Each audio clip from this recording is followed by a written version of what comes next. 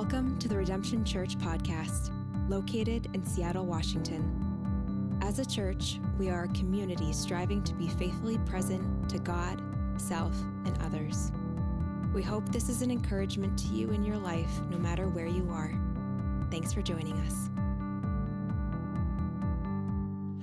All right, church family, we're going to do something a little different today.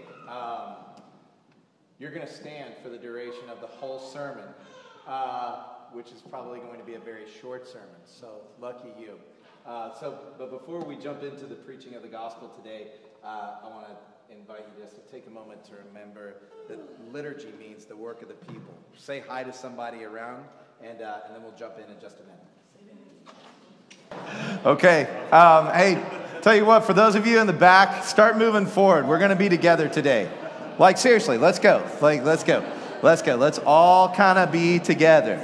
Come on, you two, Greg, let's go. Talking to you. Let's go. Let's try to be together. Unless you're needing to not be around people for whatever. If you're sick, go to the balcony. But let's try to be together a little more.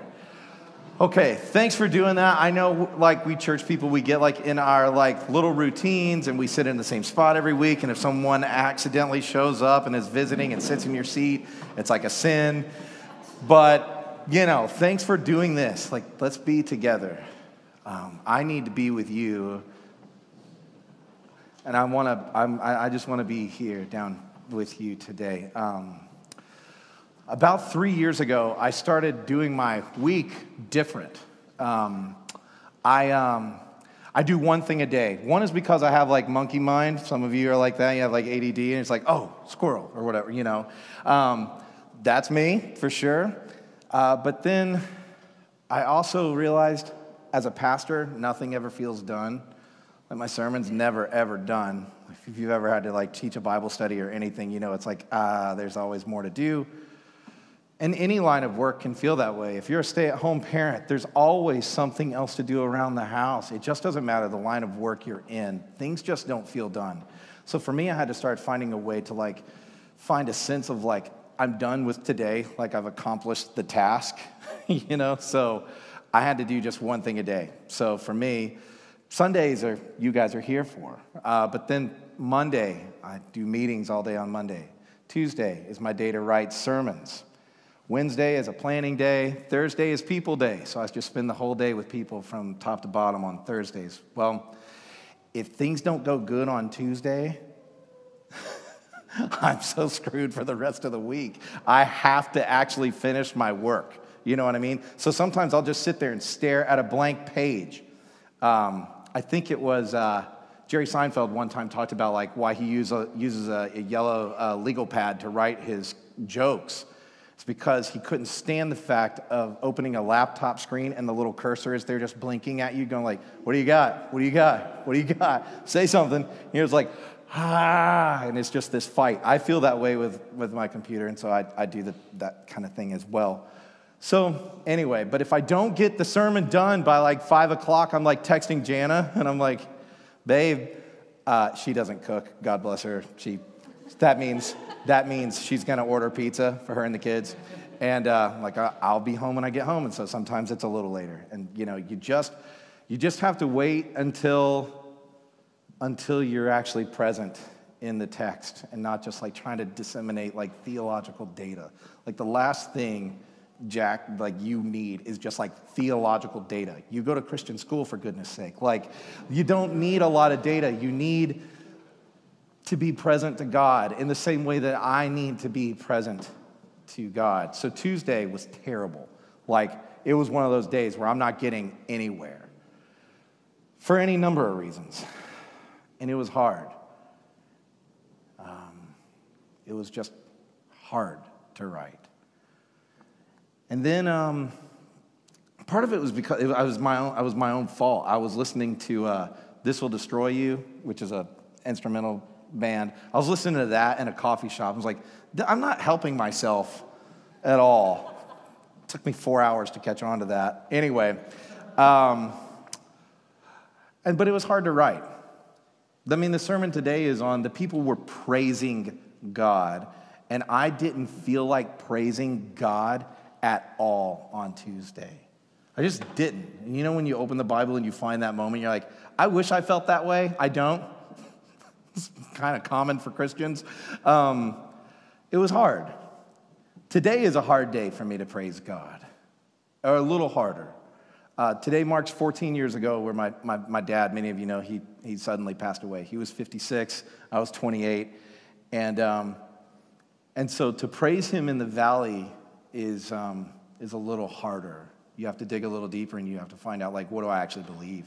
Because if my faith is genuinely just riding on my circumstance, that's not faith. That's just circumstantial praise, which is, it's all like, hollow in the end. So, if you were to answer the question today, my life exists to or for blank, how do you honestly answer that question? Like, how do you, really? Don't like the church answer stuff. Like, why do you live? Like, what does your life, what's the point of every day? I heard somebody asking that question yesterday on NPR, driving around going, what's the point?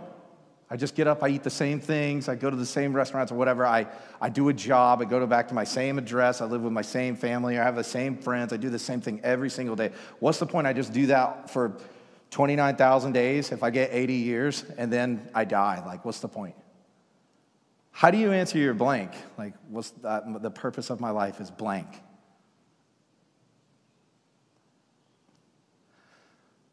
You have to answer that not when this, like DJ Khaled says, like the sun is shining on you, St. Khaled. But like truly, you answer that in the valley. You answer that oftentimes in the dumps, when you're confused and when you're disoriented. That's when you start to fill in that real blank, the real self. And it's the thing that doesn't make the highlight reel. It's the thing, most of your wins, the most important wins of your life are the ones no one sees anyway. And you know that to be true. It's called integrity. So how do you answer that? Here's what I want to say to you today. Your life is your theological position. Your life. Not the doctrinal statement that you sign when you become a member of a church. Sure, that's important. And for some of us, we've studied theology to the nth degree.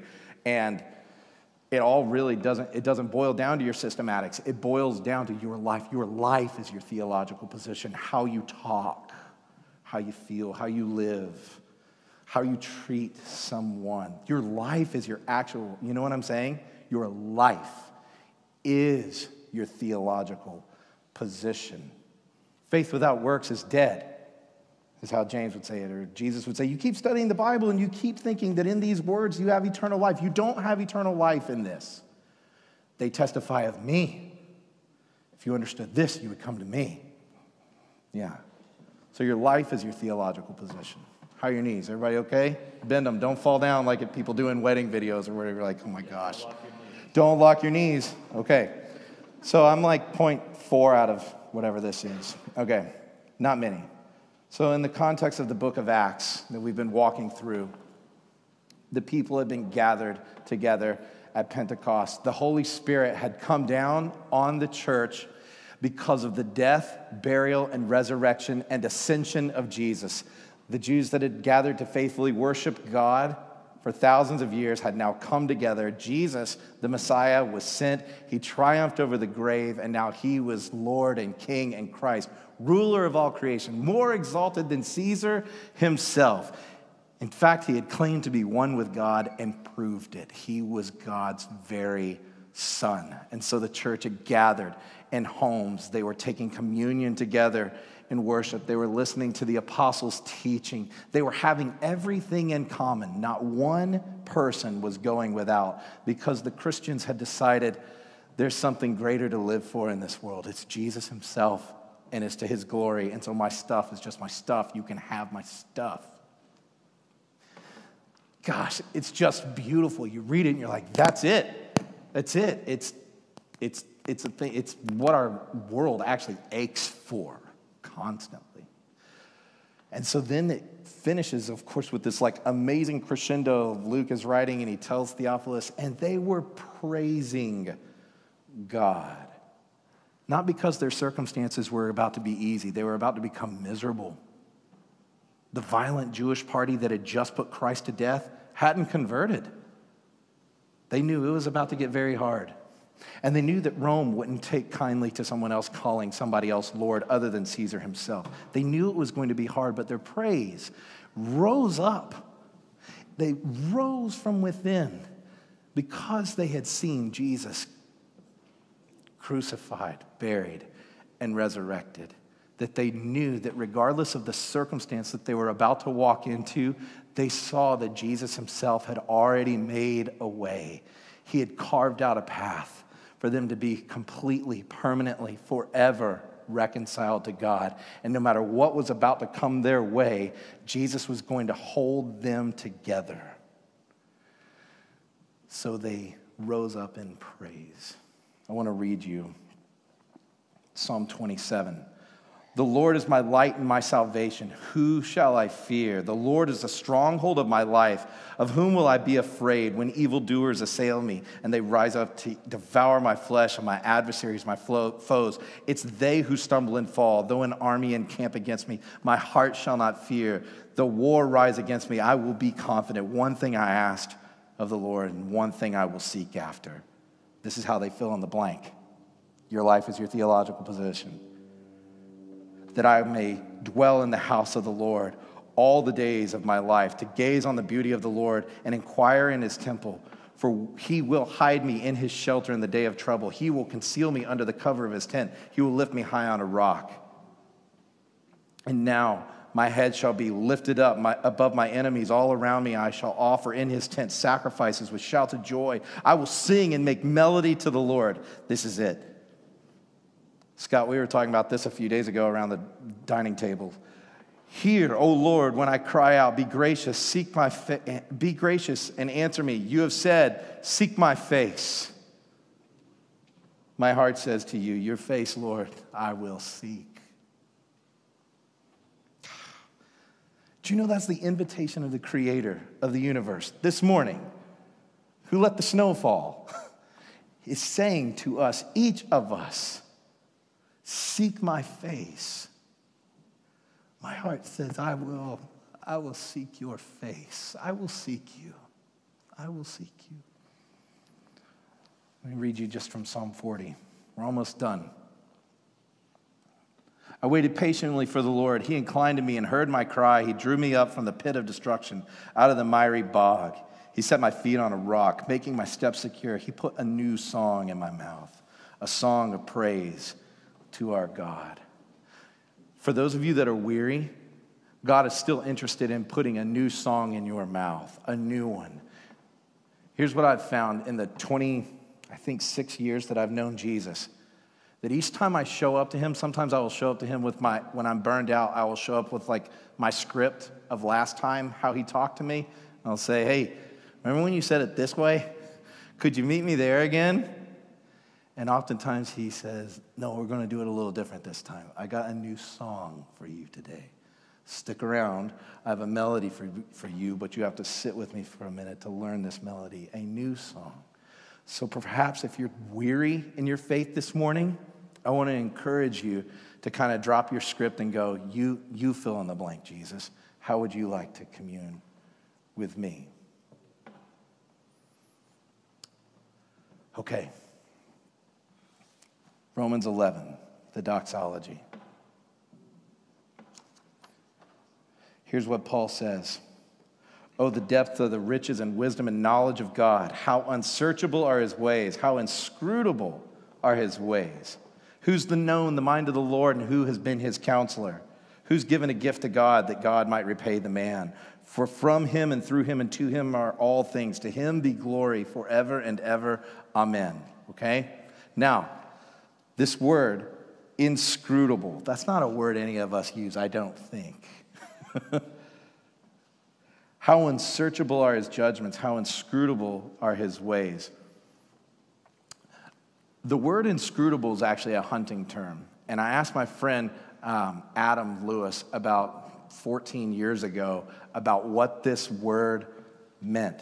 He's a hunter, and so he's a hunter, he's a professional huntsman. He takes guys on trips to, South Africa and all over the world, and they hunt all kinds of wild game and stuff. He is a man's man. He built his own house with his bare hands, chopped all the trees down himself. When I say man's man, the dude is tough. And he's the most gentle guy you'd ever meet. But I asked him, I was like, why? I didn't understand, the Greek word. It just had this little reference, hunting term. And I'm like, do you know what this could mean, dude? And he goes, yeah. It's one of the most frustrating things in the world. I said, what is that? And he goes, well, if you're hunting deer, oftentimes you're hunting early in the morning or at dusk. And if you get a deer and you fire your bow and it takes off running, you already know where this is going. You hunt, don't you? Okay, yeah. So you trek the deer sometimes all night. You have to get expensive dogs. Oftentimes have a few hunters with you, and you're tracking all night long. And sometimes you'll be trekking 3, 4, 5 hours, and all of a sudden you lose the trail. Tell me I'm lying. And all of a sudden, where'd the deer go? We've been tracking this deer all night. Paul says it like this. In Romans 11, after 11 chapters of theology, Paul goes, how unsearchable are his ways? How inscrutable. I feel like I'm trekking, and then all of a sudden he's gone. I thought I had him figured out. That's what drove Paul to his knees in worship. Evelyn Underhill said, if God were so small to be understood, he would not be big enough for my worship. How unsearchable are his judgments. John the Baptist in John chapter 3 was approached when everyone started to leave John the Baptist, and he went and started to follow Jesus, and they went to John, and they said, look, everybody's gone after him. And what did John say? He must, someone fill it in. I know one of y'all been to church. He must increase in what? And I must decrease. He must increase, I must decrease. My life is a magnifying glass, and I will either hold that up to the mirror or I will put it on Christ himself. He must increase, and I must decrease. That's actually at the heart of what worship is. We exist to the glory of the King. C.S. Lewis. Let me find my phone. I promise I'm almost done. Well, maybe, here it is. Listen to this. In Mere Christianity, this is what C.S. Lewis said. It's easy to think that the church has a lot of different objects: education, building, missions, holding services, just as it's easy to think that the state has a lot of different objects: military, political, economic, and whatnot. But in a way, things are much simpler than that. The state exists simply to promote and protect the ordinary happiness of human beings in this life. A husband and wife chatting over a fire, a couple of friends having a game of darts in a pub, a man reading a book in his own room or digging in his own garden. That's what the state's here for. And unless they're helping increase and prolong and protect such moments, all the laws, parliaments, armies, courts, police, economics, etc., are simply a waste of time. In the same way, the church exists for nothing else but to draw men and women into Christ, to make them little Christs. If they're not doing that, all the cathedrals, clergy, missions, sermons, even the Bible itself are simply a waste of time. All of it's a waste of time if we aren't gathered to be conformed more into the image of Jesus.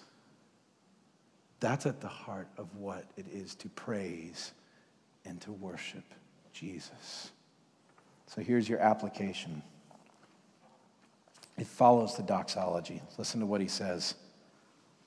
I appeal to you, therefore, brothers and sisters, by the mercies of God, present your bodies as a living sacrifice, holy and acceptable to God. This is your spiritual worship.